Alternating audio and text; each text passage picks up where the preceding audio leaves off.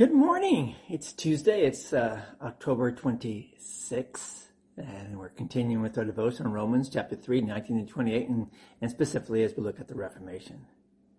So the my goodness principle, as we started talking about on Monday, lives on today. The sign that lives, guilt. Bill was the father of two children who attended a Lutheran school. Bill and his wife, Susan, were not Lutherans, but they thought highly of the school, so they decided to send their children there.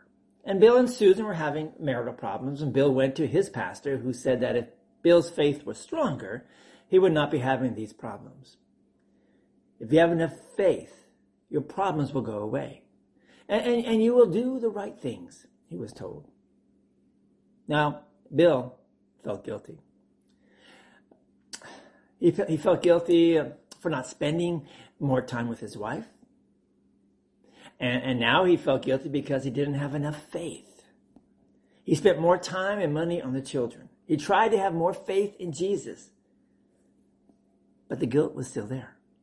The guilt remained. Paul, in his letter to the Roman, notes that this is the way it will be and must be according to the my goodness principle. Earlier in chapter 3, Paul writes, there is no one righteous, not even one. That's verse 10. There is no one who does good. Verse 12. No more my goodness principle. It just doesn't work.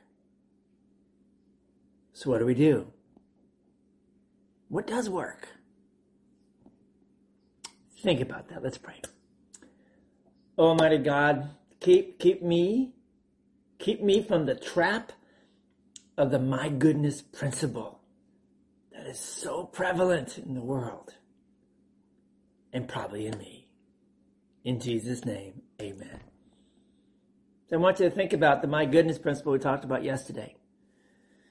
Don't worry about the Reformation part yet. We'll get there. But I want you to, so think about that.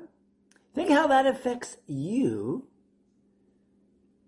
And look at it and say, yeah, it doesn't work.